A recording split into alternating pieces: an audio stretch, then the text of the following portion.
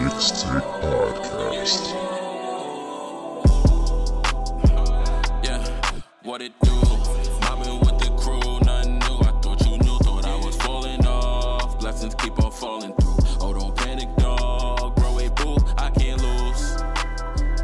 No, I can't lose. Yeah, what up, y'all? I am Josh So Focused. I'm French the Bro host, and we would like to welcome you to The Mixtape Podcast. The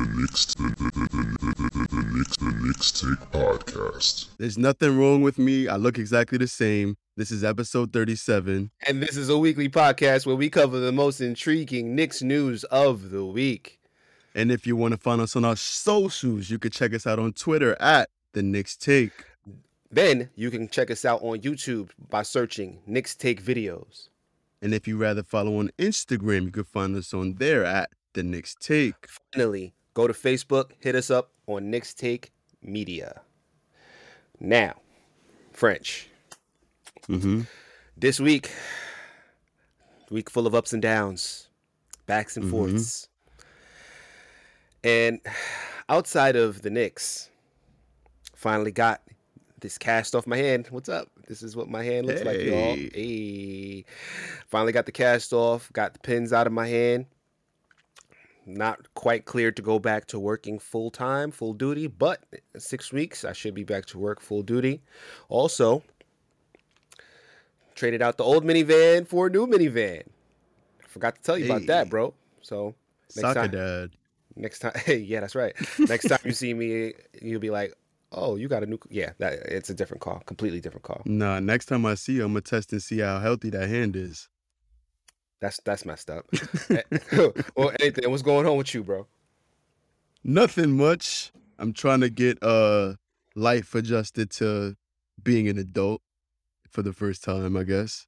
Looking at financials, all the boring stuff of adulthood. So that's not the interesting part of the podcast.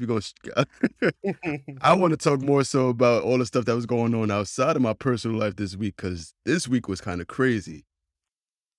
Yeah, it definitely was. We're talking about the trade deadline.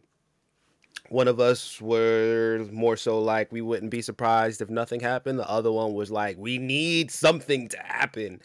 And before we get into the trade deadline and the games though, let's just go over what we talked about last week. We did kind of go into the trade deadline.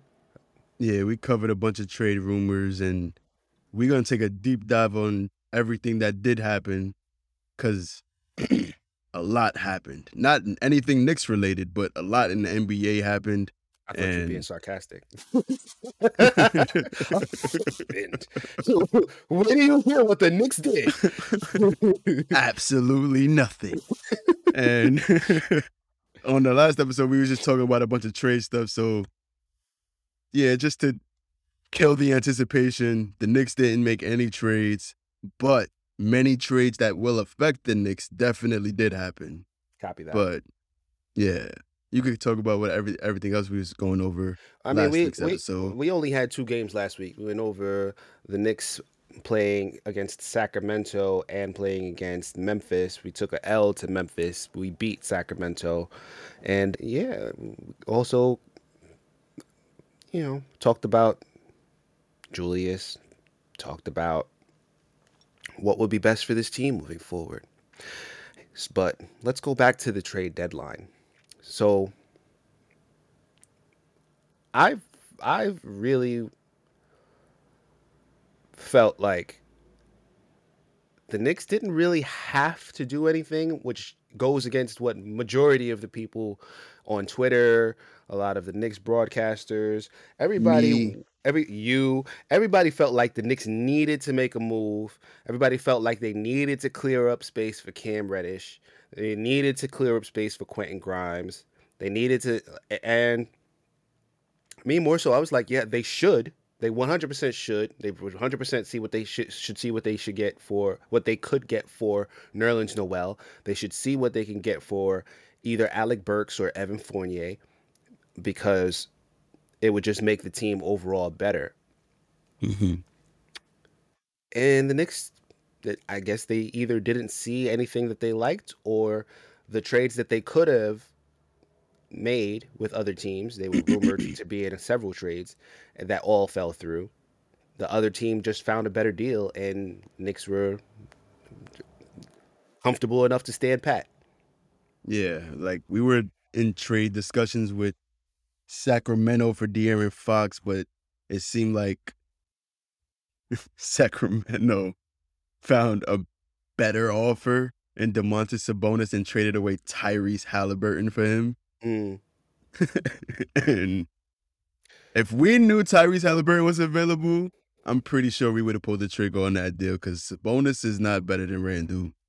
But and it doesn't even look like they were really trying to trade Randle from the sounds of everything that we've heard since the trade deadline. But You pull off that trade, Julius Randle for Tyrese Halliburton, and no, I wouldn't pull off that trade. But I feel like we could feel have like- given them a better package. I feel like the Knicks felt the same. Well, I don't know what the better package would be unless you include Julius Randle, because More draft picks. Because do you want to give up all them draft picks for Tyrese Halliburton? See, that's the thing. Bunch of seconds, yeah. That's the thing where you have to really think about, would you do this trade?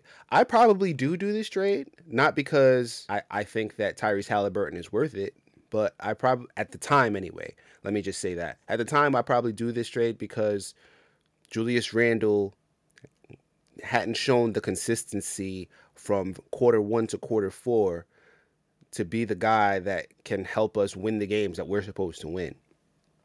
And with RJ Barrett showing up and showing out, and we'll talk about RJ Barrett, but with RJ Barrett showing up and proving that he could be that guy, that lead guy for this team, Mm-hmm.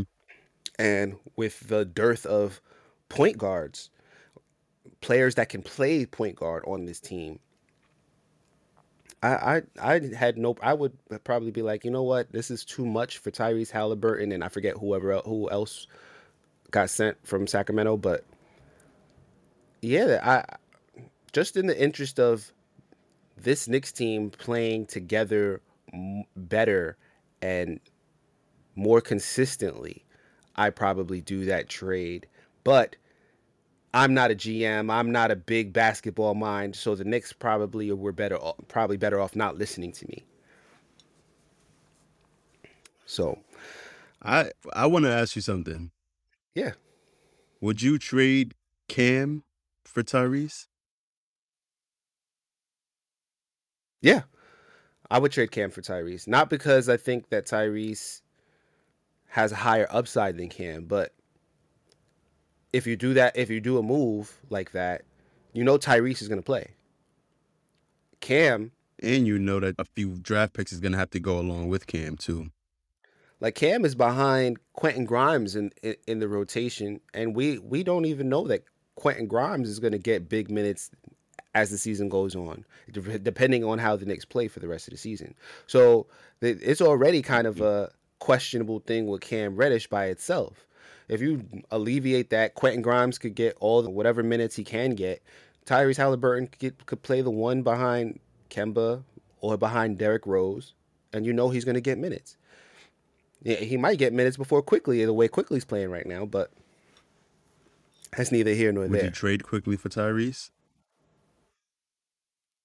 Like, the more I think back to that draft, I think, like, I don't know. As much as I love IQ, as much as I love Obi, we honestly could have left that draft with Halliburton and Desmond Bane. And where would this team be right now with those two? I don't know if that's a tricky situation too when you're talking about who you could have picked.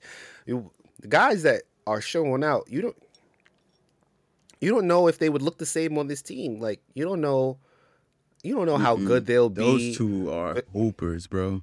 They're Hallie, like they could fit anywhere. that's true. That's true as well. But it's also based on the coach and whether the coach puts him out there, whether the coach gives him big minutes, and how quick they are to pull him. Desmond Bane and Tyrese Halliburton got a lot of burn when they first got to their spots. This wasn't guaranteed that they would have gotten. It's not a guarantee that they would have gotten that much burn on this Knicks team Last year? There's not a guarantee. Quickly got it by show it out immediately.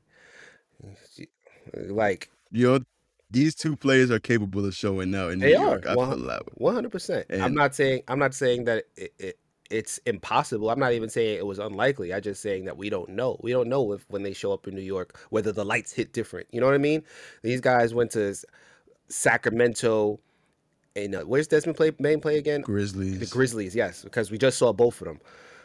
And yeah, like those are spots where it's not New York. You know what I mean? So who knows? Who knows what happens? I feel like they'd have fit perfectly here, but I'm not really mad at it because I still believe in both IQ and Obi, and I know that the front office scouted all four of these players extensively. So if there's anything to take away from that, it's that maybe the front office sees higher potential in IQ and Obi together on this team, and they probably were a better fit for Tibbs' offense, but it's I don't know, it's hard to watch these other two teams. Indiana now has Tyrese Halliburton, and they was balling yesterday, even though they lost. You see what Memphis is doing with Desmond Bain, John Moran, all these young guys. Desmond Bain's one of the best shooters in the NBA, along with being a tough defender and stuff like that. But we ain't got to go dwelling on that because we got a Knicks team who's been playing really good recently. Yeah. We could just go straight into the games if you want to.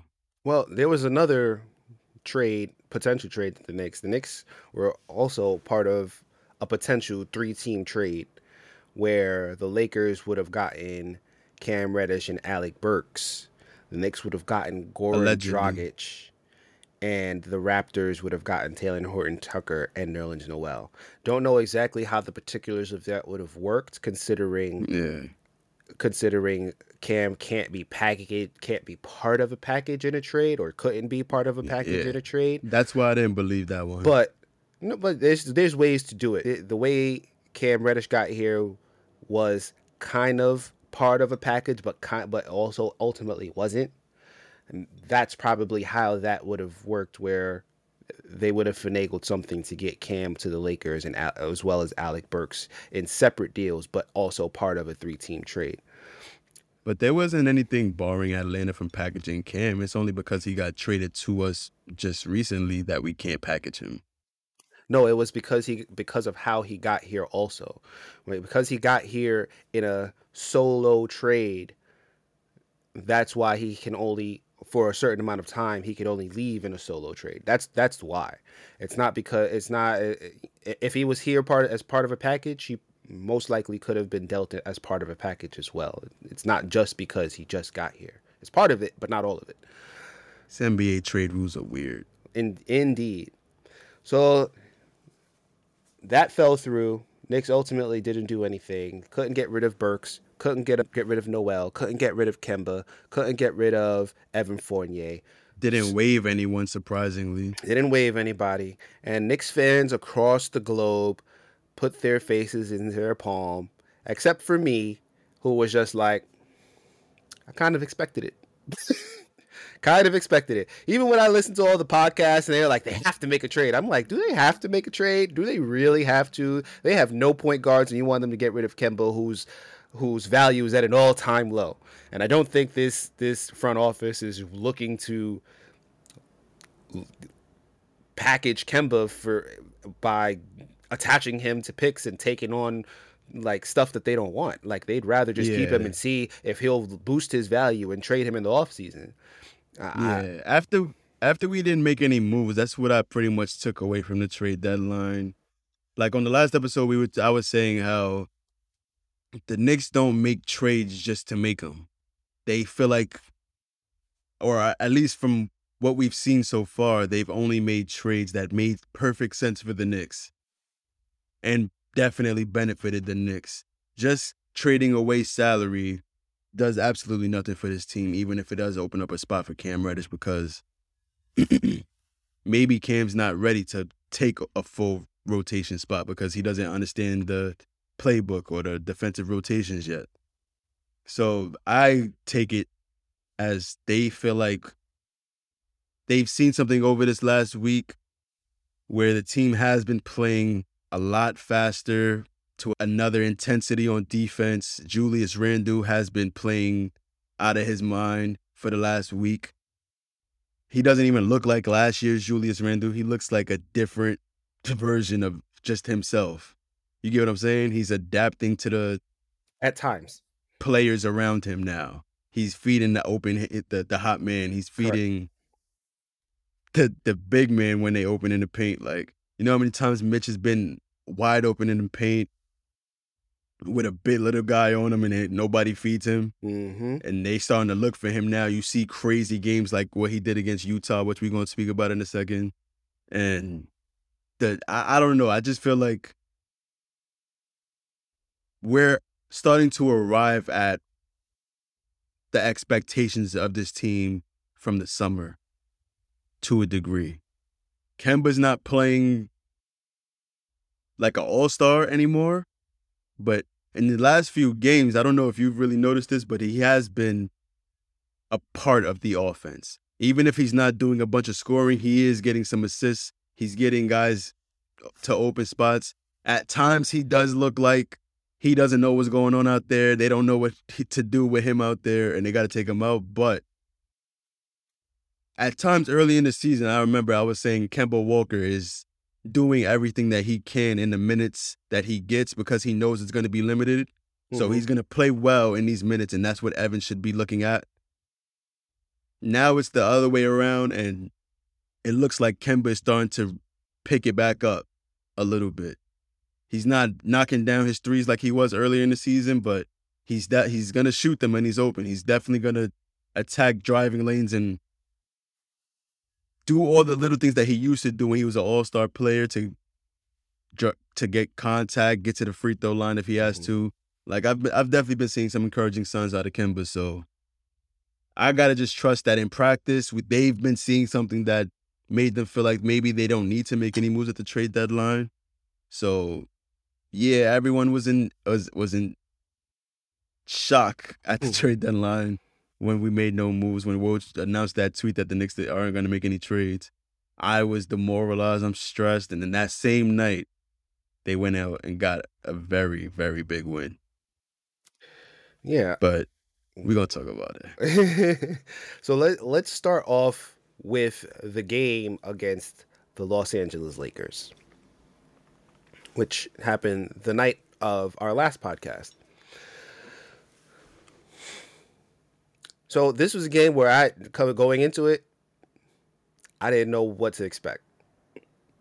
I didn't know what team we were going to get, which Knicks team we were going to get, which Laker team we were going to get. Lakers have not been playing inspiring basketball all year. We both thought this was going to be a win for us. We didn't know LeBron was playing, remember? I mean, I'm the one who said LeBron might play, and you were like, nah, he's definitely not playing. And then I looked up on the screen, and I see LeBron. I was like, didn't French say that LeBron wasn't playing? He's starting. What? Yeah, I hear that bus driving away. Yeah, I hear that bus driving away. Yeah, I'm just saying. I was like, yo, what is going on here? He just threw me under the bus. It's cool. They could go back and listen. Don't lie to these people now. So Lakers got off to the worst possible start that they could have gotten off to, while Julius Randle had the best half of the season that he had thus far. Knicks scored 42 in the first quarter. First quarter, not half, quarter, which featured an 11-0 start. That's right. The Lakers did not score while the Knicks scored 11 straight points. The Knicks lead then got as high as 18. Knicks went up by as much as 21 in the second quarter. This featured inspiring basketball by both Julius Randle as well as R.J. Barrett. Mitchell Robinson also had some moments. He finished the night with 11 rebounds. Halftime, the Knicks were up 71-56. And from this moment on, that's when things got scary. I was kind of expecting it. Oh man, I really don't understand this team, yo. You went up by 21. You come out in the third quarter against LeBron James and Anthony Davis, and you completely give away what did they have? 15-point lead that you had in the half. They were up 71-56 at halftime. 71-56. Yeah, they came out thinking that this is just going to be a blow-up. Against LeBron James and Anthony Davis? Come on now. Combination of uninspired play by the Knicks and a determination to win the game by LeBron James, Anthony Davis, and Malik Monk turned a double-digit lead into a 3-point deficit by the end of the third. Malik Monk was knocking down shots crazy. Like, it was like he couldn't miss. He was hitting threes. He was getting to the lane. He was knocking down free throws. And Malik, whew. But we know he's capable of that if you're going to leave him open all game. It's knowing your personnel. It's been a few games where the Knicks just are allowing a player to just do what he wants just because he's not the star of the team. Like, we know Malik Monk, when he came into the draft, what kind of player. He's going to be a J.R. Smith kind of player. He's going to be able to shoot the lights out or shoot you out the game. He's going to be able to attack driving lanes, score. He came from Kentucky. He's a scorer. And I think Evan Fournier was on him, and he was just getting whatever he wanted. Mm-hmm. And once he got hot, it's hard to slow him down because now Anthony Davis and LeBron James have the defense giving attention to another player, and now they can get warming, start going crazy against us. Anthony Davis is playing like a monster. He had Mitchell Robinson feeling uncomfortable the whole game. Yep. And the 100%. Knicks just could not match that intensity as much as they tried to. Julius Randle wanted this game bad. R.J. Barrett wanted this game bad.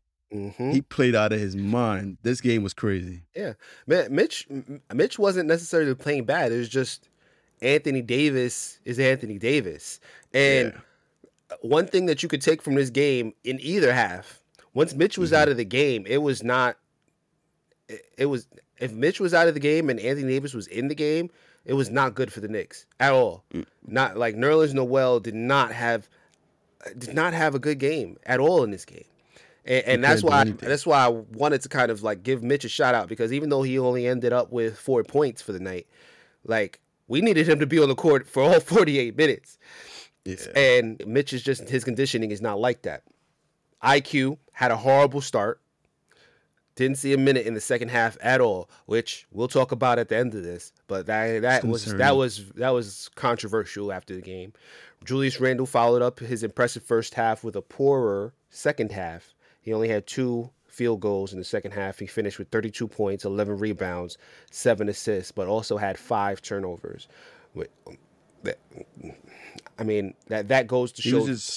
That just kind of goes to show the inconsistency of Julius Randle. He was just trying to get into ISO ball in the second half, and that's what kind of I don't know if I wasn't really watching too much of the Lakers defense, but it looked like they kind of went into like a zone, and that made him kind of uncomfortable. I mean, that's the thing. The Knicks were... He did not adjust. The Knicks in the first half were trying to run, push, get the mismatch, and the Lakers couldn't handle it. The Knicks allowed the Lakers to... and I say allow, but they didn't put up any resistance. They didn't try to run it all. They went to a slower pace, and it cost them. It cost them this game. And Julius Randle was at the head of that.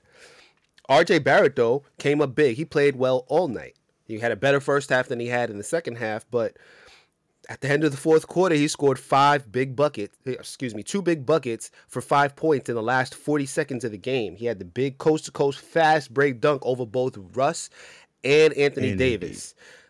Huge dunk. And then Lakers go back to the other side. They miss this shot. Fast break. Evan Fournier passes it to RJ. He knocks down a huge 3. Sent this game into overtime. Big clutch time jeans. Big. RJ basically gave us the momentum to go take this into overtime and to win this game. And overtime happened, and that momentum just never materialized. And Knicks shit the bed, for lack of a better word, and lack of a better phrase. And it was all LA at overtime. Knicks lose 122-115. French, how did you feel at the end of this game? It was a deflating loss for sure. Beyond deflating. Going up big like that, this game was on ABC, nationally televised. Everyone's watching the game. RJ scores 17 in the first quarter. You thinking he's about to go and get himself a 40-piece, maybe even a 50-piece, because he had 24 at the half. He's playing. And in the second half, nobody fed him. Yep. He didn't get the ball. He took, 2 shots in the third quarter? And then in the fourth quarter, he tried to erupt to save the game, and it was just too little too late. He was probably tired as hell in overtime because he played, 50 minutes this game? Yep. 50 minutes. 50. And it was just a deflating loss, man. Like, RJ ran out of gas in overtime and nobody else could help the Knicks take this win. It made Julius Randle look like he was going to get traded a little bit because he started to play with it towards his potential. This was one of the first games where he started to do that. And then, yeah, that's all I really got to say about the Lakers game. What did you take away after this loss? I really wanted Randle traded after that game, which is not a surprise because I want him traded after every game, really. Yeah. In the third quarter, I wanted to look this up for you. The third quarter, RJ Barrett took 4 shots. He took 4 shots in the third quarter. He only made 1. And I think that was part of the thing. Everybody in that third quarter was really missing shots. And outside of that first quarter, the Knicks couldn't hit anything from 3. And that's one thing. That's one thing that we could take from this game. After that flurry that they had in the first quarter, they couldn't match their own energy for whatever reason. For whatever reason, they couldn't match their own energy. It might have had to do with the pace, though, and that's what I'm going to take from it. Julius Randle went 1 for 5. RJ, like I said, went 1 for 4. Nobody really had it going. But does it show you when in the quarter he took those shots? Because not what I'm looking at. I would be convinced that it would be at the end of the quarter where he probably took some of those shots. But even still, 4 shots after scoring 17 in the first quarter, 24 in the first half. I feel like he should be entitled to taking way more than 4 shots in the third quarter after that. I agree with you. I agree. He's having an efficient game so far. Let him cook. I agree. And we never have an eye for the hot hand on this team because we're lacking a point guard. And that's just frustrating to watch. I'll tell you right now. We started the third with a Fournier turnover. Malik Monk hits a 3. Kemba misses a shot. Malik Monk hits a 3. Julius shoots. Everybody misses. And then Barrett takes a shot at 9:43 left in the quarter. So makes it. Yep. And that's the only shot that he made for that quarter. The first one he took. After that, Fournier missed. Randle missed. Walker missed. No, he made free throws after that. Walker, well, we're just talking about the shots taken. We're just talking about field goals. We're not talking about points. Randle missed. Walker missed. Randle missed. That's my point. Look how many people shooting ahead of RJ. And then RJ shot again, and that's when he missed. And then after that, that's what it is again. Fournier, Robinson, Walker, Randle. It seemed like they were more focused in everybody get the shot as opposed to worrying about the Lakers coming back, because the Lakers weren't missing shots, and most of their points came from Malik Monk. Yeah, LeBron James got some shots in there, and yeah, there's no real reason for not trying to run that offense through RJ. Not saying he has to shoot every shot, but they weren't running the offense through RJ after that first half that he had. And that's just frustrating. That's frustrating. But you could also excuse it because Julius Randle was having a good first half too, and they were running it through Julius. So I'm kind of speaking out of both sides of my mouth with this. I'm kind of speaking out of both sides of my mouth, but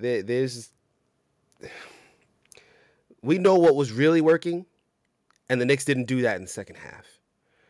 And then we ended the fourth quarter with what was really working, and then we came out just sloppily in that overtime period. This was a game that there's no reason that the Knicks should have been down in the fourth quarter. There's no reason that the Knicks that this game should have gone into overtime in the first place. And the Knicks let one get away. And that's really, I was just really overall demoralized and really looking for some sense of accountability for Julius Randle, or for him to really be traded. And I knew he wasn't going to get traded, and I knew he wasn't going to really be held accountable. So it's just deflating, and everybody everywhere was just deflated by this loss. Also, a lot of calls for the firing of Thibodeau after this game, which we're not going to go into right now, but it's going to be a theme throughout this episode. You want to go into some of these Knicks fans are mentally ill. Like they're like something's really wrong with them. Like, bro, I don't understand. You want to but we could just jump straight into the next game. Utah. The Knicks opened the game strong, took a 10-point lead in the first quarter. Utah fought back, tied it up. It was a back and forth game basically all the way up until the fourth quarter. But the Knicks just really didn't have an answer for Donovan Mitchell this whole game, it felt like. He was torching everyone they threw on him. Cam Reddish got some minutes, but he was only able to score like 6 points, mostly at the free throw line. He only grabbed 2 rebounds in 15 minutes. IQ also had another a poor shooting night. Still in a very bad scoring slump, but I don't know. Like, it's hard to judge what we've been seeing in this game and throughout the season from IQ, because we see him trying to be a playmaker, right? Mm-hmm. But that's been taking a toll on his scoring.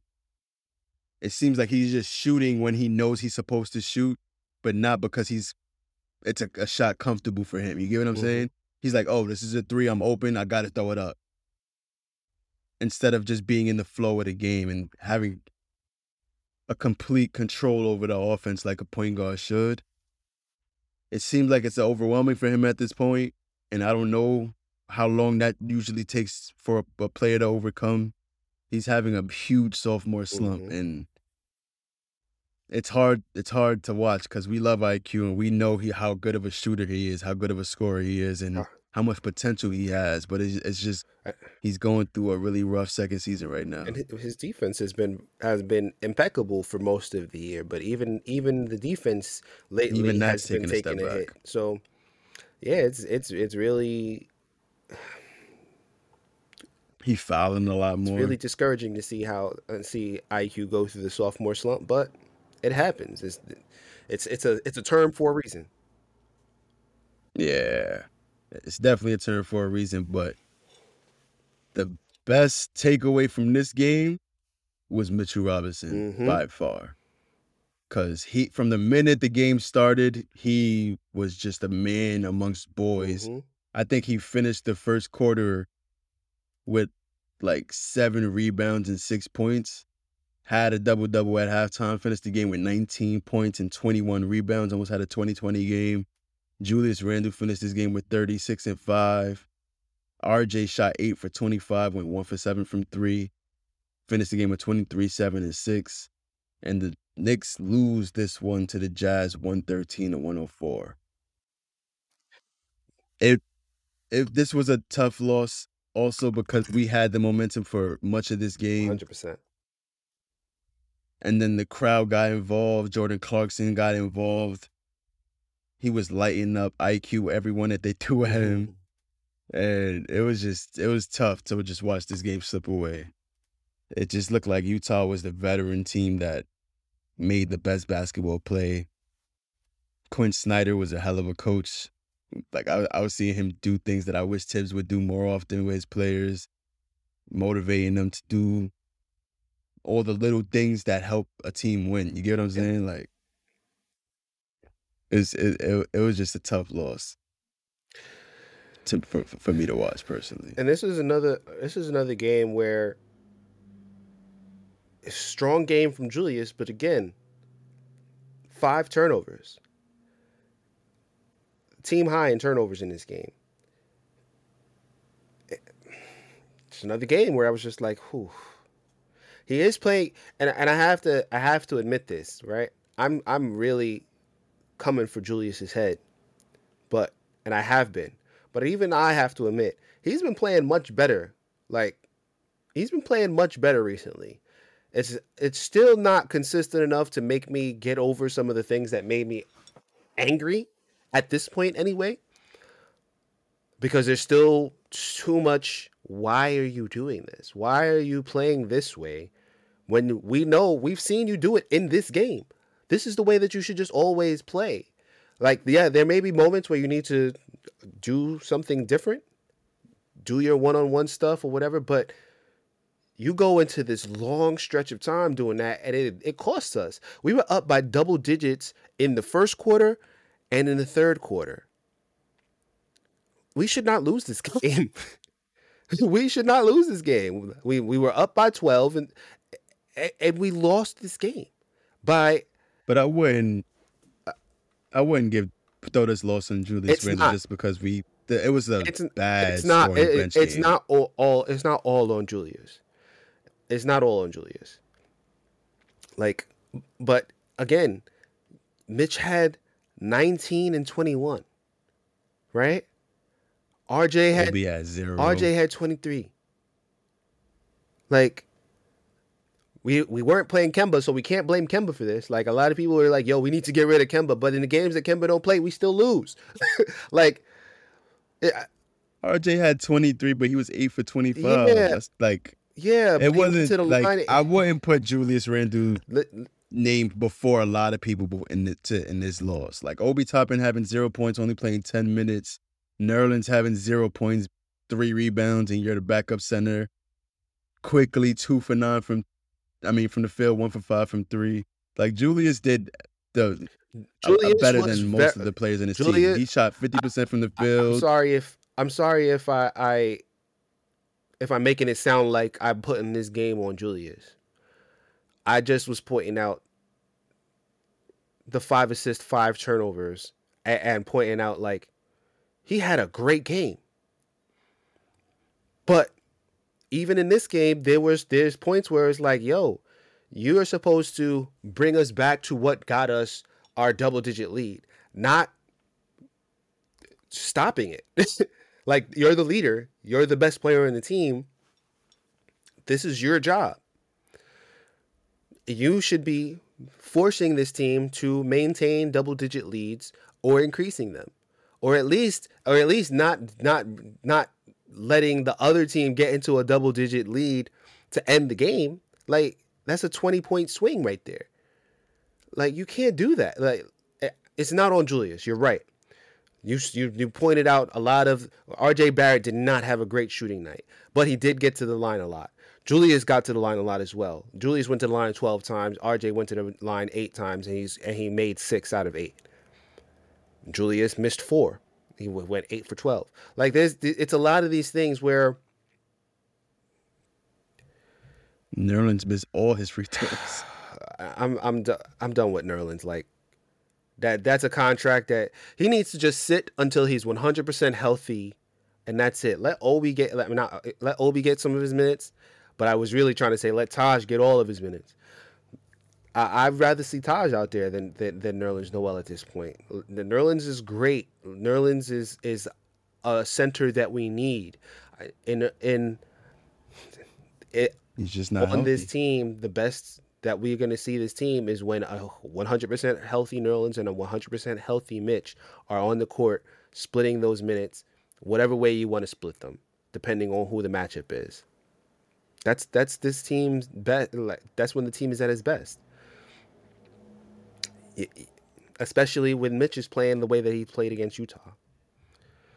But anyway, I just wanted to kind of evoke my frustration, which we know later on there's a reason why I'm getting it all out now, because I'm not going to be able to. Is not going to be able to say anything later. Trust me, this next game is full of frustration. So after still got some way to go. After the Knicks lost a mostly close game in Utah, they ended up getting absolutely smoked in Denver. Well, it wasn't like the first half wasn't like, all right, maybe, yeah, all right, yeah, never mind. I know what you were trying to say. Because I remember in the first quarter. I know. I see it. The first quarter was close. It was. And then Bones came in and it was over after that. And the first quarter was close, but it was still also kind of concerning because it's like, yo, we scored how much in the first quarter and we're still losing? Yeah. And let me pull this up so I can speak accurately. This Knicks team scored 60 in the first half, and we're getting blown out. What? Usually you hear, yeah, we had 60 in the first half. It's either a close game, because it's a high-scoring game, or you're winning by a lot. They let Denver go off for 83. The second most points allowed in a half by a Knicks team since the 60s. For perspective, just two games before, the Lakers game, we scored 70 and we were blowing out the Lakers. Yes. Yeah. Scored 60 in this first half, and we're getting blown out. Blown the hell out. It's just... By 23 points. I was out of this game, like, once I seen how this was going, I was out of the game. Like, all right, cool. Like, the second half, they played much better. I'm not even going to lie. They played much better. They outscored Denver in the third quarter. And I want to see if they outscored them in the fourth as well. But they definitely outscored them in the third quarter, excuse me. And that was like the fourth quarter. I think they just broke even, and so much frustration with this game. So much. Hey, Jokic is the MVP. Yeah. Yes. Former MVP. I'm never surprised when the Knicks get smoked in Denver, especially when we're missing. Never. Especially when we're missing both Nerlens Noel and Mitchell Robinson for this game. Like, I heard that coming into it. I was like, Jesus Christ, we're going against Jokic. Yeah, I knew it was quiet. No bigs. With no bigs. No, we had Taj and Jericho. Taj did good. Yeah. Jericho did the best he neither could. One of them is Mitchell Robinson, but not Jokic, or Nerlens Noel. Or Jokic. Like, maybe you can say Taj can be, on his best day, can match up with Nerlens Noel. But Jericho Sims ain't there yet. So, and I want to see Jericho, man. I'm tired of seeing Mitch is better than all of them. So, yeah, I already kind of had a feeling. I was like, we're going to have to shoot the lights out. And we did. But Denver was just so much better. Came out in the second half more focused. But that 23-point lead that they had in the first half was just too big. Which, comparison, the Lakers were down by 21 points and were able to bring it back. The Lakers have LeBron, AD as their 1-2 guys. We have Julius Randle and RJ, who had been playing like 45 minutes a night leading into this game. And this is the second game of a back-to-back, I believe. So, yeah, there's not really much for me to say. Like, the bench unit came in the fourth quarter, brought the deficit to within 13. Right? Bench unit featuring Quickly, Burks, Reddish, Toppin, and Sims. And yeah, Jericho Sims was out there too. In the third or the fourth? Wasn't Cam in the fourth? Cam Reddish. Quickly, Burks. I hear you Quickly, say Cam. Burks, Reddish, Toppin, and Sims. Oh, my fault. Don't try and confuse me now. My bad. Denver immediately calls the timeout. Says, all right, Jokic, I guess we got to put you back out there. Brought the starters back in. Then after a couple possessions, Tibbs was like, "Yeah, y'all, this bench unit can't. It got nothing. We got to bring the starters back in." Which I don't know why he did, because the starters couldn't do nothing with the Knicks starters couldn't do nothing with the Denver starters anyway. Denver starters pulled away. A minute left in the game. Tibbs took everybody off the court except for R.J. Barrett. And once again, you already know where this is going. I guess. So I'm not gonna lie. Yeah. I'm not gonna lie. I didn't see anything wrong with keeping RJ in, just because the momentum at that point, even with the time being the time, it did feel like the Knicks had momentum to make a little run. It did feel that way in that moment. Are you talking about when he brought the starters in, or are you talking about when it was When he brought Julius in at Yeah. first and then RJ Yeah. in and then kept them in, it did feel like there was a potential for a little bit of a run. Yeah. And then when it And was you know Tibbs wants to play every possession down to the last minute, to the detriment of his starters' health sometimes. I felt like this was just a freak play. listen, This could have happened at any point in the game and we wouldn't say anything about it. So I don't feel like we should blame Tibbs for this Listen. one. I'm going to read it off to you. At 51.4 seconds, there was a take foul by Bones. Tibbs subbed Toppin for Fournier, McBride for Burks, Jericho Sims for Julius Randle. Immediately after that, RJ scores a layup. Then there was a miss, a quickly rebound, a quickly step back jumper, a rebound by the Nuggets, quickly did a take foul. I think during that rebound, that must have been where RJ got hurt. I don't remember exact. How much time? That was 21.6 seconds left in the game. With the quickly 21.6 seconds with the rebound, and then quickly did the take foul at 18.3 seconds. Actually, I'm gonna look. I don't remember if it was the layup that did it or if it was like afterward, because I didn't remember it in the moment when RJ got hurt. It wasn't the layup, so I don't know why RJ didn't come out when Tibbs brought out all the rest of the starters. That is my thing. You knew enough that we weren't going to win this game. That you did pull out Julius. You did pull out Fournier. But you don't pull out. You don't bring RJ out. Like, I'm confused. It's not like RJ was on the line at the time, right? It wasn't like he couldn't. We've seen, and if anybody who needs to get subbed out, like before any out of all four of those guys, Fournier, Burks, Randle, RJ is the one who probably should get subbed out first. He's been playing a ridiculous amount of minutes. He played 50 minutes the other day. He played over 40 minutes the game before this. Why are you keeping him in it? 43 in this game. Why? Like, give him the breather. I understand that he's young. I understand you want to play him with the younger guys. The game was already over. You knew it. You knew it at that point that the game was over. Otherwise, you would have kept Julius in. Unless you felt like, and I joked about this with my mom like a couple minutes earlier. She was like, why the starter still in the game? I said, he must be thinking the Knicks must be able to pull a Reggie Miller with the 8.9 seconds deal. Like, that must be what he's thinking, because I don't know why the starters are still in this game.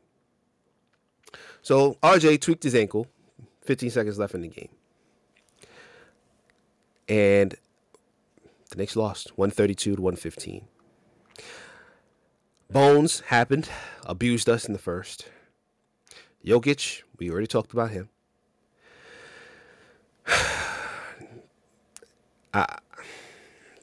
Tibbs just needs. I will defend Tibbs all day. This is the only game where there is no defense for Tibbs. Like, I understand what you're saying, but people was getting on him about the Lakers game. I didn't see anything wrong that he did in the Lakers game.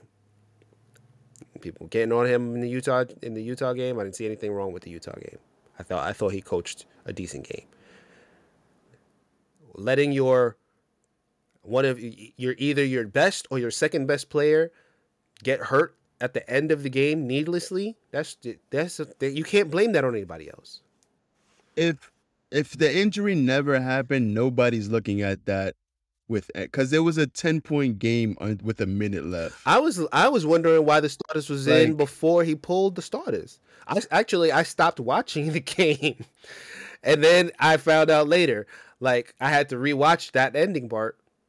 I stopped watching the game. I was like, this game's over. Why he still got the starters in? And they cut it down to 13. They brought it back up to 18, 19. There was no chance that we were winning this game. The only way that you think that they were winning this game is they were bringing it into single digits. They never brought it into single digits. So it came close several times, though, is what I'm saying. Like, I watched every possession of this game, unfortunately. It came close. And I had to watch. It came close to being every single possession digits. where Denver killed us. Several times. But, like, if the game ended and RJ never got injured, you think anyone's going to be thinking, like, oh, the starters are playing too many minutes? People were wondering why. The bench is not playing well. People were wondering why he was playing so many minutes in the Utah game, which I'm... Because the bench was not productive. Yeah, the bench has been a problem, and that is part of the issue. But at the same time, you can't just be worried about this game. Like, you got to be worried about all the games in the future. So, how many? Tibbs is the coach that wants to win every game, and I understand what you're saying, but the games in the future you are not promised to be anything. Like, who knows if we're going to be in the position to have a play-in tournament or any type of playoff run if the games today, when the bench is struggling, you still want them to play and cost us even more of a deficit that maybe can be cut into with the players that are playing well could cut into. Like, I understand why why RJ's playing the amount of minutes that he's playing. It's because he's playing so well. Correct. He's one of the best players on the team. If not the best player on the team, whenever he's playing well. Julius Randle is playing much better, out of his mind this last week. Energy on every play for the most part.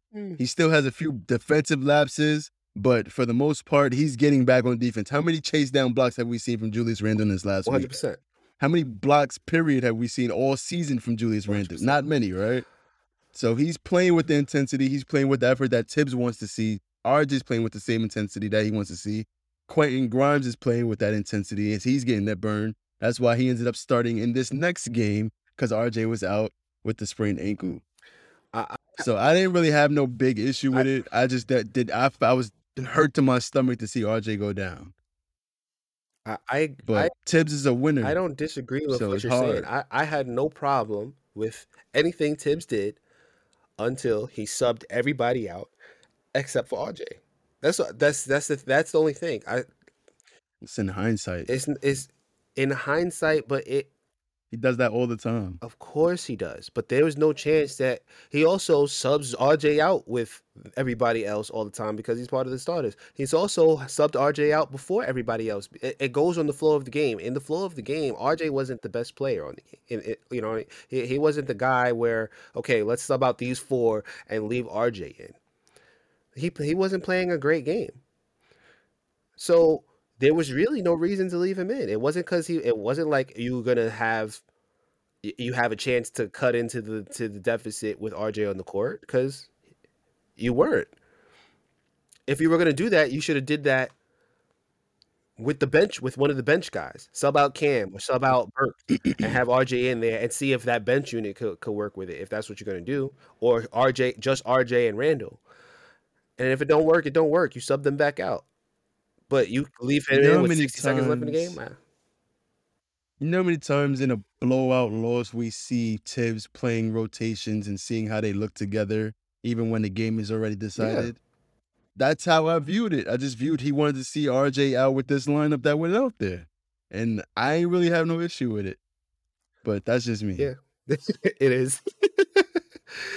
So we could go ahead and jump straight into this next Yeah. game, the game that I've been waiting to talk to all episode. This was the trade deadline game where we're seeing this team again for the first time after not making any moves. And the team, to me, played like they were relieved that the trade deadline came and gone. Mhm. Burks played well, even though he wasn't really like taking the best shots. He was just going into the paint, just throwing it up, and it just happened to go in each time. Sometimes he would get the and one. I'm like, okay, he feeling that pressure from Cam, because this game excited me for Cam Reddish more than any other game so far this season. Not even because of the scoring. It's because play after play ran through him. If you notice this, they did the dribble handoff for him coming from the corner to the top of the key, gets the ball, and then he's the decision maker on that play every single time. And every single time he did a high IQ play. He kicked it to Burks in the corner, hit a three. He hit Julius Randle cutting to the basket with a nice bounce pass through traffic, got him a tough layup that went down. He's scoring in traffic. He's not shying away from the defense like he used to do in Atlanta. He's getting to the free throw line. He's our best free throw shooter on the team so far. He missed one free throw out of all the free throws he's taken so far since being traded. One. And he's took like how many? At least 11. And he's, for his career, what, an 80% free throw shooter? So Cam, he's been showing me stuff on defense as well with his length, like tipping the ball away. He did a tip away in Utah and then stole the ball on a fast break. Unfortunately, it resulted in a turnover, but it just showed the potential that Cam Reddish has. He's 6'8", long ass arms, wingspan is crazy. He can guard guards, he can guard wings. He can go down and rotate to a big man if needed. He's athletic, he can shoot. Julius got him with a nice cross-court pass in the corner, knocked down his first three of the game. Golden State was like, I don't know. It just seemed like they were struggling with the size of the Knicks the entire game. Curry was like struggling to find open shots. Anytime he did find an open shot, anytime there wasn't a lapse on defense, like we saw Evan Fournier hands down with Curry wide open at half court, and he looking at him like he ain't about to shoot. He ain't gonna make that. Like he don't know who Steph Curry is. That one rubbed me the wrong way. I ain't like that. It's like, dog, you think he's not going to shoot this shot? Do you know who Steph Curry is? I'm like, bro. And then Craig Grimes came back this game. He finally got some minutes. He got to start with RJ being out, and he hit some clutch threes in this game. Clutch threes. And he played some good, tough defense on both Curry and Clay. Cam got some minutes on Clay. He was productive in those minutes. The game came down to the wire, down to the fourth quarter. Knicks had this lead in the last few minutes, if I'm not mistaken, due to a Grimes three. Do you remember? There was a Grimes 3. I can't remember if there was also a Fournier 3 or a Burks 3. But Grimes had a clutch 3 at the end of this game. I think that's what you're referring to. Yeah, he had a nice clutch 3 at the end of this game. Julius Randle finished this game with 16 rebounds, 7 assists, 28 points. Fournier finished with 22 points, hit 5 threes. Kemba, like I said, he's not scoring a bunch of points, but this was his most points that he scored in a little while. He scored 8 points in a nice little spurt in the third quarter, had 5 assists. Mitchell Robinson had 11 rebounds.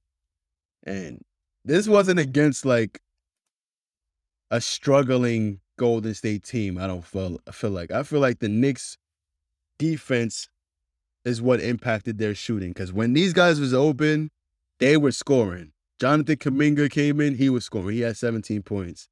Andrew Wiggins was looking like an all-star. Curry dropped 35 and 10. Like Clay had 17.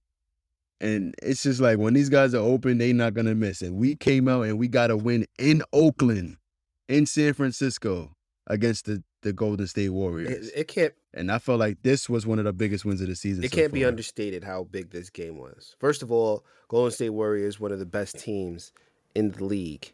It might be the second best team in the league. Second of all, you went into Golden State, I wouldn't go that the far. most difficult place to get a win in the NBA.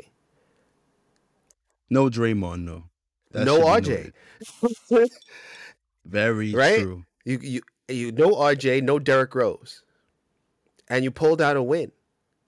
And you held off this Golden State team that has Steph Curry, has Klay Thompson, coached by Steve Kerr. And you held off everything that they had to give in the fourth quarter behind just good play. And this is the only game out of this whole week where I have absolutely nothing bad to say about Julius. I'm not saying he played a perfect game, but I never saw him dwell in these little ruts that he has that bogs down the offense and bogs down the whole team and gets us out of our rhythm. This was a game where he just, from start to finish, played the game that he had to play. This was old Julius. This was better than old Julius because he was doing stuff that he was doing from last year, but he was doing it better. And if he can play like this for the rest of the season, the Knicks are gonna do some things. Knicks are gonna do some things. I don't know what those things are, but Well, let's get into it. So I wanted to ask you, should the Knicks tank or should they try to sneak into the play-ins? I don't see a scenario where the Knicks are going to tank at all this season. Okay. Derrick Rose is going to come back after the All-Star break. As a result of this last game, I posted on Twitter, I think it's safe to say that Cam Reddish has guaranteed minutes going forward, even though there's players ahead of him. The reason why I said that was because the things that Cam Reddish just showed us in that Golden State game, there's no other player on this roster who's capable of that. And that's just with spot minutes. You get what I'm saying? If you allow Cam Reddish to get comfortable in this offense and have a solidified role in this offense, we have the time to get him comfortable a little bit before Derrick Rose comes back. And then when Derrick Rose comes back, after he's been watching Cam all this whole time, the same way when he came in, he was feeding Obi in ways that nobody else could feed Obi. Now we have another point guard who can do that. You have another threat when Derrick Rose comes back.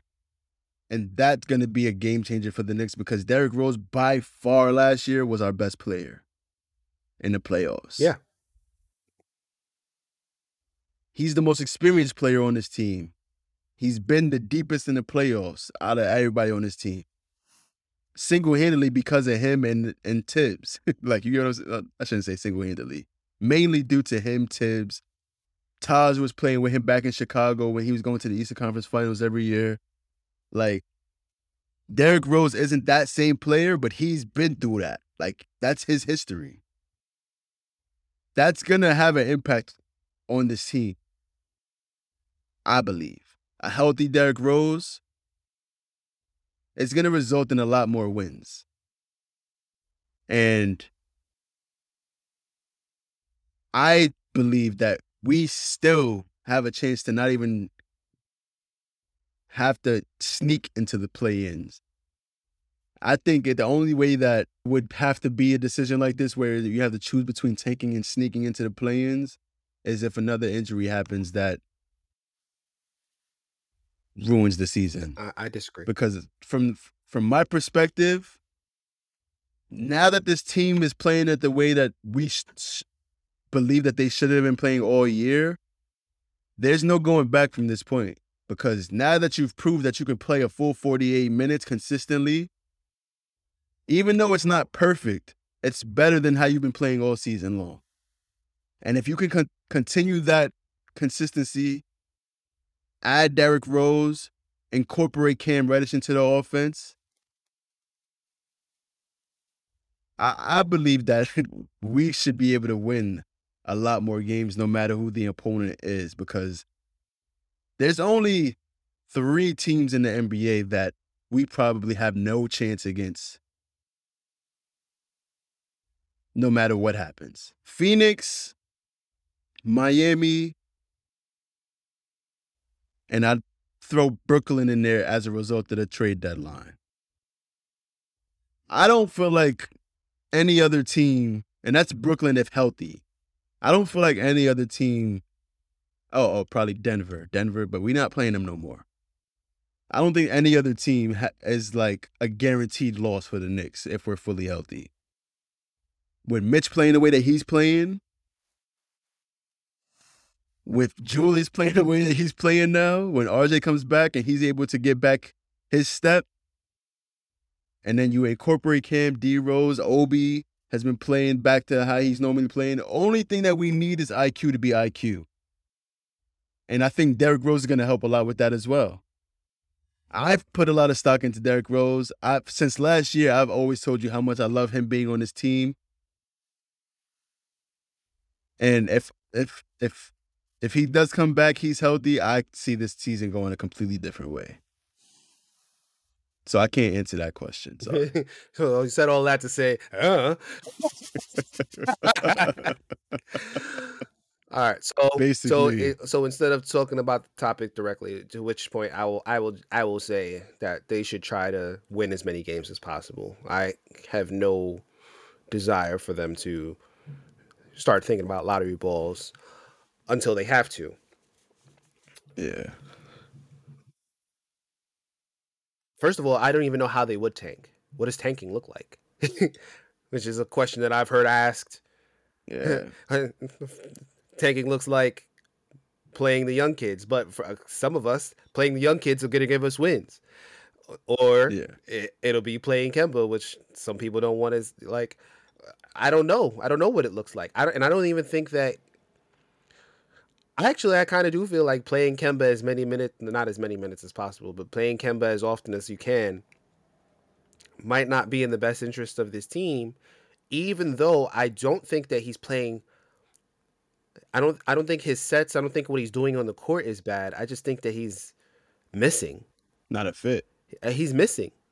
He's missing shots. He's missing threes. He's missing layups. He's missing open jumpers. Mid-rangers. And I don't know if that's because of his physical condition. I really have no idea. I don't know if it's because they're not running pick and roll for him. I don't know what the answer is. But at the end of the day, I don't really have a big problem with what Kemba's doing on the court. It's just a matter of whether his shot goes in or not. And that's really the difference between a bad Kemba game and a good one.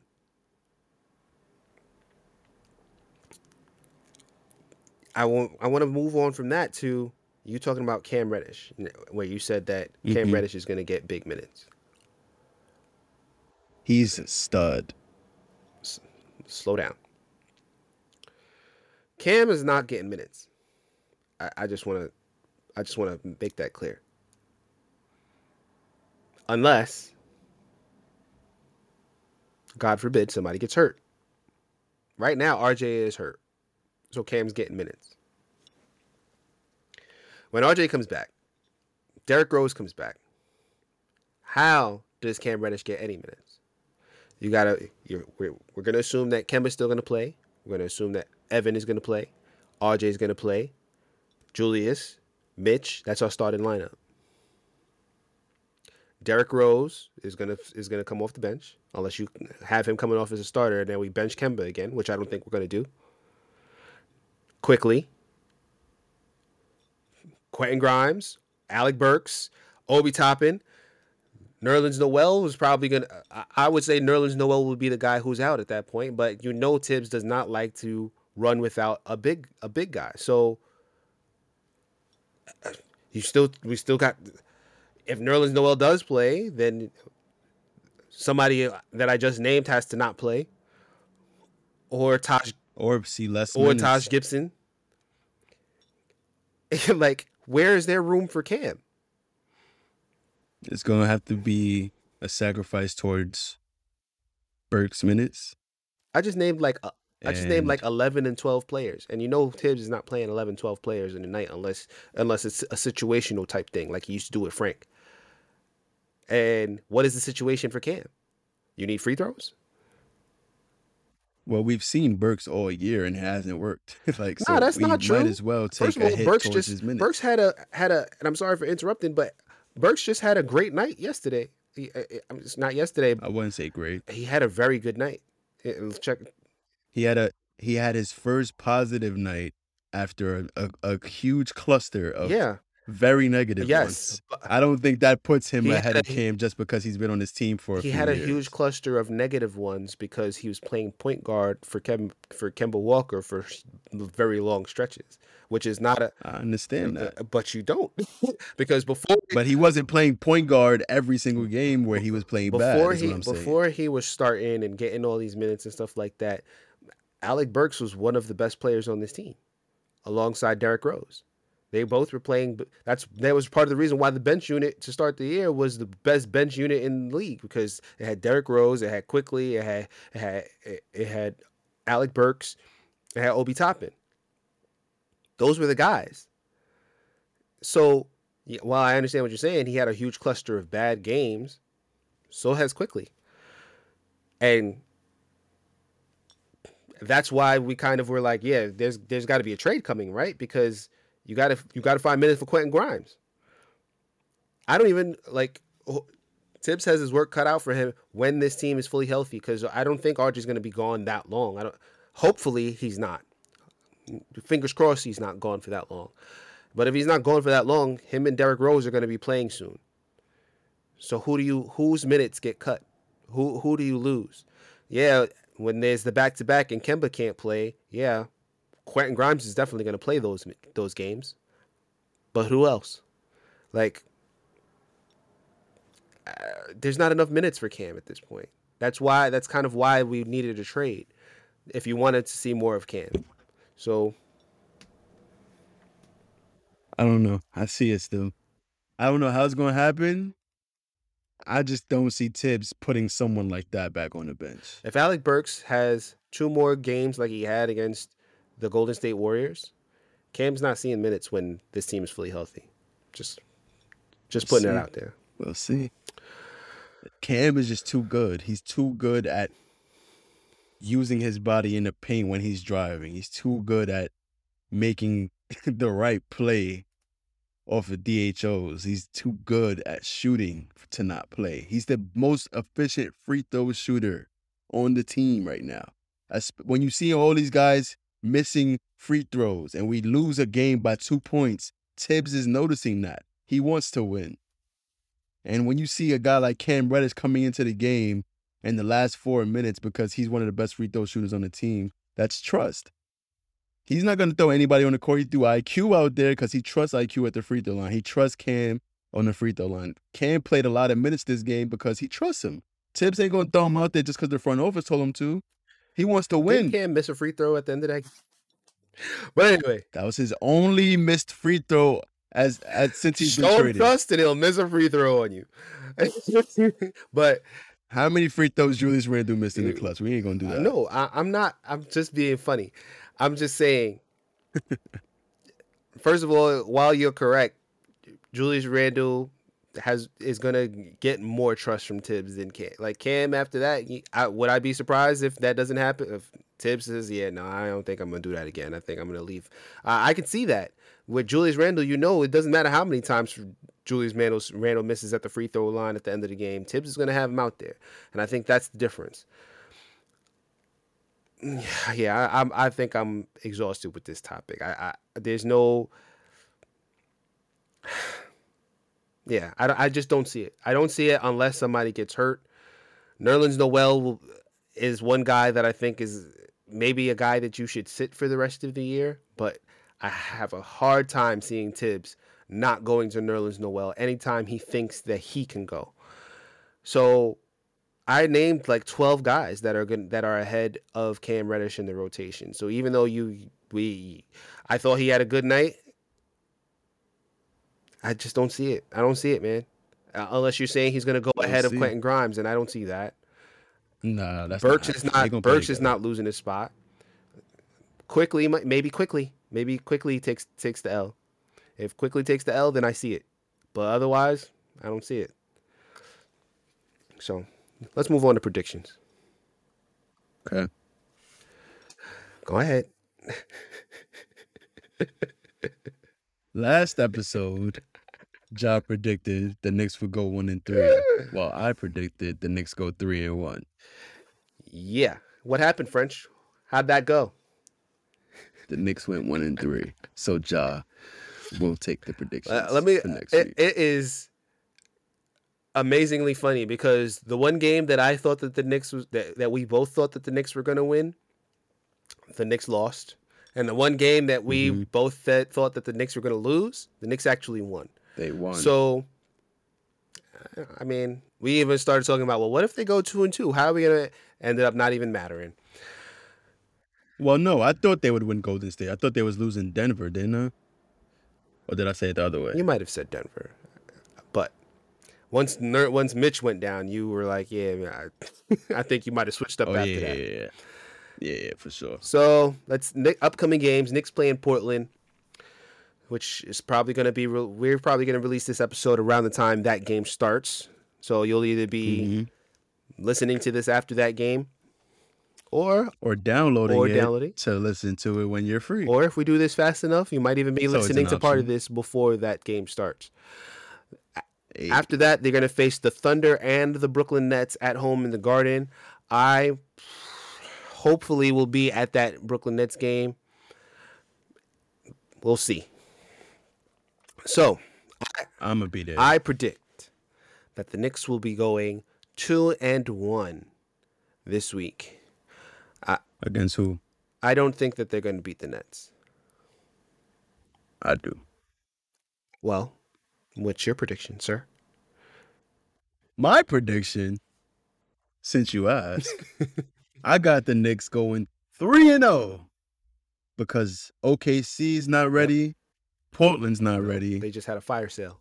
and the Nets just had the biggest trade at the trade deadline, so I know they're going to have some trouble getting some guys incorporated. They just traded away a huge piece in James Harden, who's been basically the glue to their team all season long, and you see ever since he's been wishy-washy with the Nets, they've been on a losing streak. They've been looking terrible, losing against every team possible that you could think of. Free fall. They were the 1 seed at one point, I believe. They're currently the 8th. Now they're the 8th eighth. seed, 29 and 26.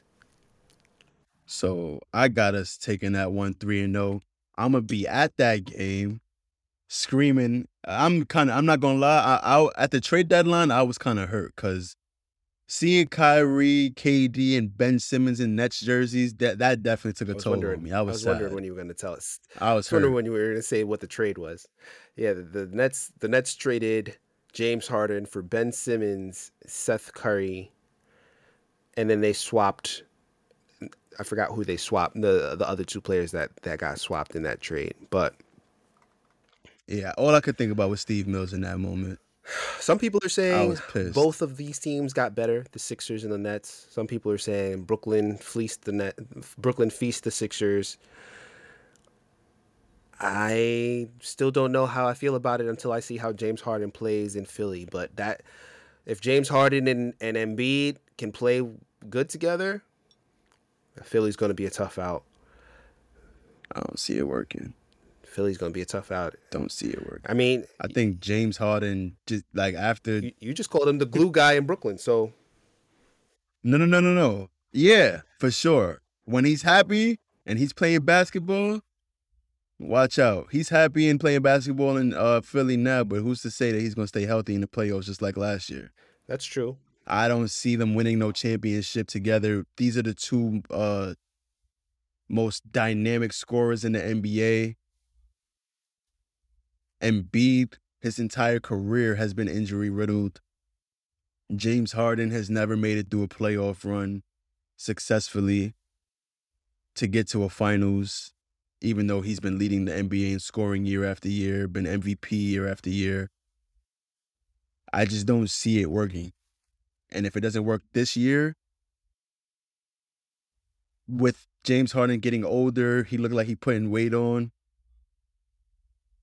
I don't know how long that marriage could last. Meanwhile, on the other hand, Ben Simmons, if you think of the most perfect place for him to play, it's with two guys who are the best scorers in the NBA. The only thing Ben Simmons has to focus on is playing defense, rebounding, and disrupting the other team's defense on offense and creating open shots for his teammates, which he's the best at doing. In Philly, when we seen Ben Simmons at his best, he had J.J. Redick, he had shooters around him. He would penetrate the lane, create shots for his shooters, and you've seen J.J. Redick light up a lot of teams with his shooting when he was playing. You've seen Jimmy Butler playing with Ben Simmons, and he's lighting up other teams. Like, he makes his teammates better, and KD and Kyrie are the best scorers in the NBA to me personally, because there's no player in the NBA one-on-one who could stop Kyrie. There's no player one-on-one who could stop KD. And there's most likely Ben Simmons is going to play a lot of center minutes in the playoffs. What center in the East is going to be able to control Ben Simmons from play, or be able to stop Ben Simmons from doing what Ben Simmons does? He could just play his game and be comfortable and have two guys who are going to take on the offensive load and have a bunch of shooters around him. He got Steph Curry in the deal with him, who he's already familiar with. They have Joe Harris whenever he comes back. They have Patty Mills, who's been playing out of his mind this year. And Andre Drummond went to them in the deal as well. That's scary. And the only thing I could think about when I got that trade was Steve Mills, because KD and Kyrie were supposed to be Knicks. Ben Simmons is one of my favorite players outside of Kyrie. My second favorite player outside of Kyrie. And they're both in Brooklyn. And that shit hurts. I can't lie. That shit hurts. So the full trade was Ben Simmons, Seth Curry, Andre Drummond, and 2 first-round draft picks to Brooklyn 2 picks in with exchange for Harden and Paul Millsap. What? Right now, now they're going to use those 2 first-round picks to get something even up. Like, they was looking to get Miles Turner after they got Ben Simmons and Seth Curry and Drummond. They were looking to trade away Nick Claxton with the 2 first-round picks to get Miles Turner, yo. That's scary. I'm mad. I'm pissed.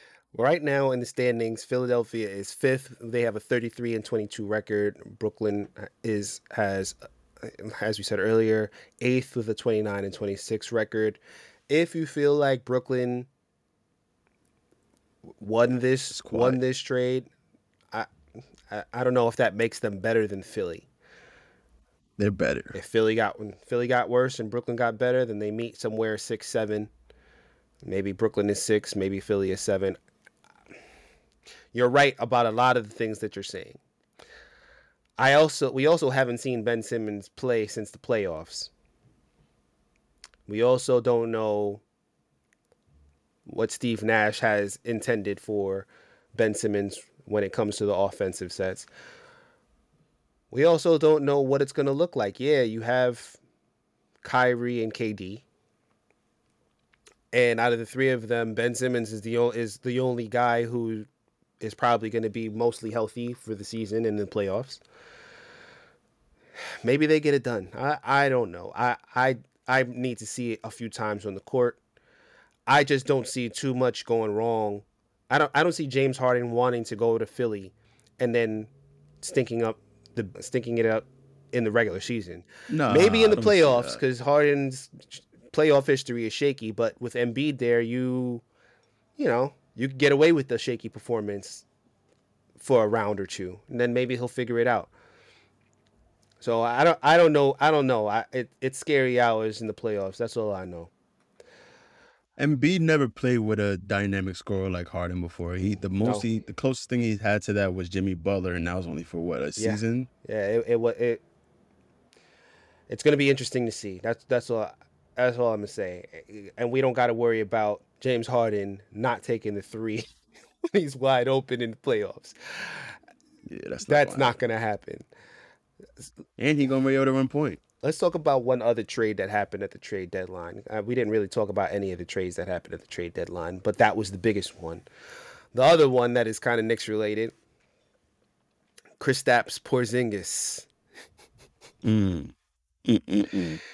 They let us have it for that trade. They was on our ass for a long time about Kristaps not getting KD and Kyrie, not getting Zion.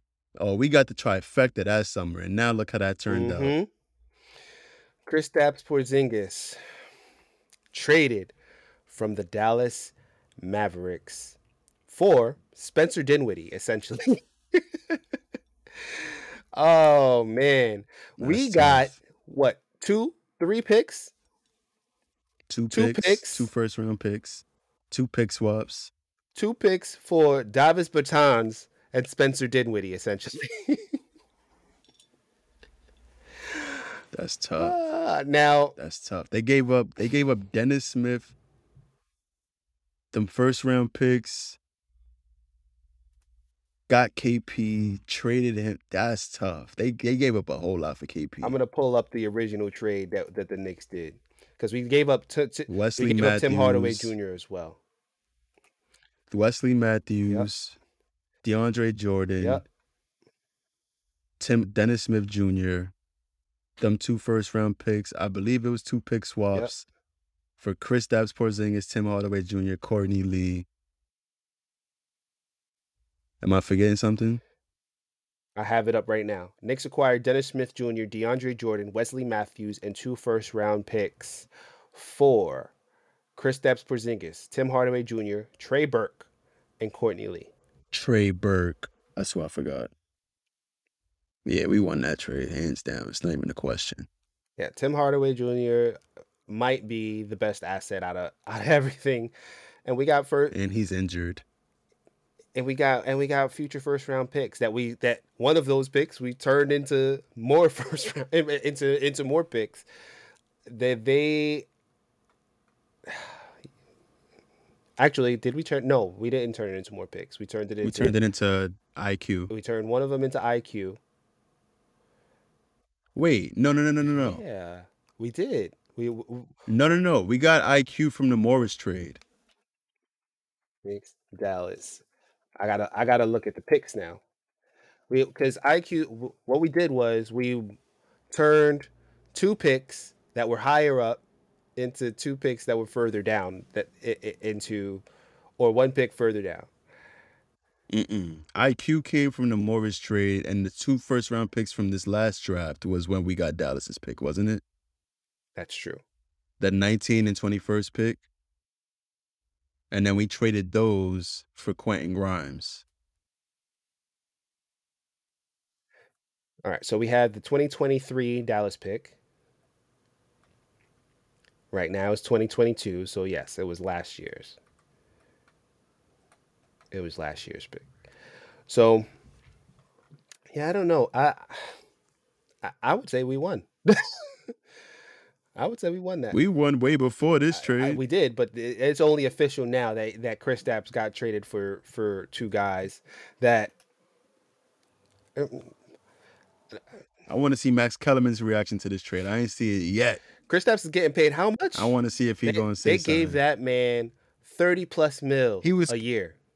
He was calling Kristaps the next Elijah Wan, talking about Kristaps is going to be the best player in the world one day. Kristaps? You remember all that? Fuck out of here. Max Kellerman. Listen, he's still a very talented player when he's on the court. But he can't stay on the court. And he can't stay a very talented player when he is on the court for long periods of time. So, yeah, they overpaid for him. They gave up multiple picks for him. Dennis Smith Jr. ended up not being nothing. DeAndre Jordan played some good minutes for us, and he helped us out. It basically was Wesley Matthews got out of here immediately. It basically was a salary dump that we ended up using to get Julius Randle, who's still on this team. Yeah, I'm good with where we're at. I would say we won that trade hands down. Mm-hmm. Easily. All right. French, you got anything that you want to plug? Nope. Even though you promised the folks last week that you was going to have. Listen. Finances this week, trying to get work all straightened I hear out. you. It's been a rough week I hear again. you. I ain't really been watching no TV. I hear you. I have. So there's this anime that I've been watching. I actually went to go see the movie in theaters last year, Demon Slayer. I don't know if I brought that up in any of the podcasts. I think I did bring up that I went to go see the movie. If you guys like anime, like the adult, like the animes that are gory and stuff like that, you gotta like. This is not a super gory, but it's called Demon Slayer for a reason. It's about a demon slayer. That last episode that I just watched last week, that launched this whole, like, the movie was good, and then this season's been good, and then this last episode just launched this whole series into the stratosphere. Because now I'm just like, yo, what is gonna happen next week? Like, I don't know.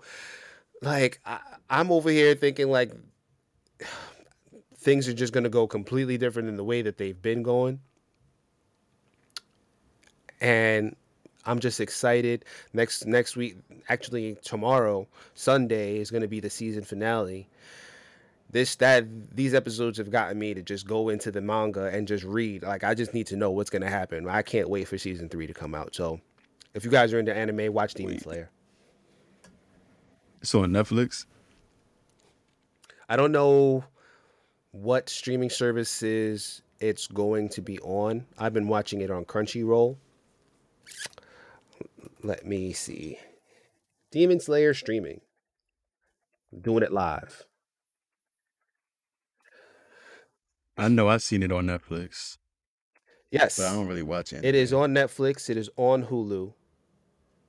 But I don't think season 2 is on any of those yet. But see, I've been watching on Crunchyroll season 2, like animes, they come out right away. Like it'll come out in Japan or wherever it is they originally stream, and then like the next day, it's right on Crunchyroll. Oh, actually, you can watch season 2 on Hulu.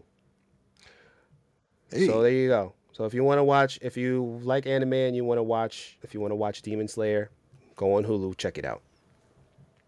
All right, French. I shall bid you adieu. Once again. Yo, for the listeners who are watching on YouTube and you stay till the end, yo, look at my eyebrow. Shit is crazy, right? Silly. Once again, thank you guys for listening. We appreciate you. Oh, and watching. Make sure you guys hit that like and that subscribe button on YouTube if you're watching on YouTube. We appreciate y'all. We love y'all. Love y'all. Thank you for listening and watching. We're doing this again, ain't we? All right. The Knicks Take Podcast. Episode 37. All right, y'all. Take it easy. Peace. Yeah, what it do? That intro music was Broadway Boo by Gotti B, formerly known as Bugatti Blade. You can find us on Twitter at The Knicks Take. You can also find us on Instagram, Facebook, and YouTube. Thank you for listening.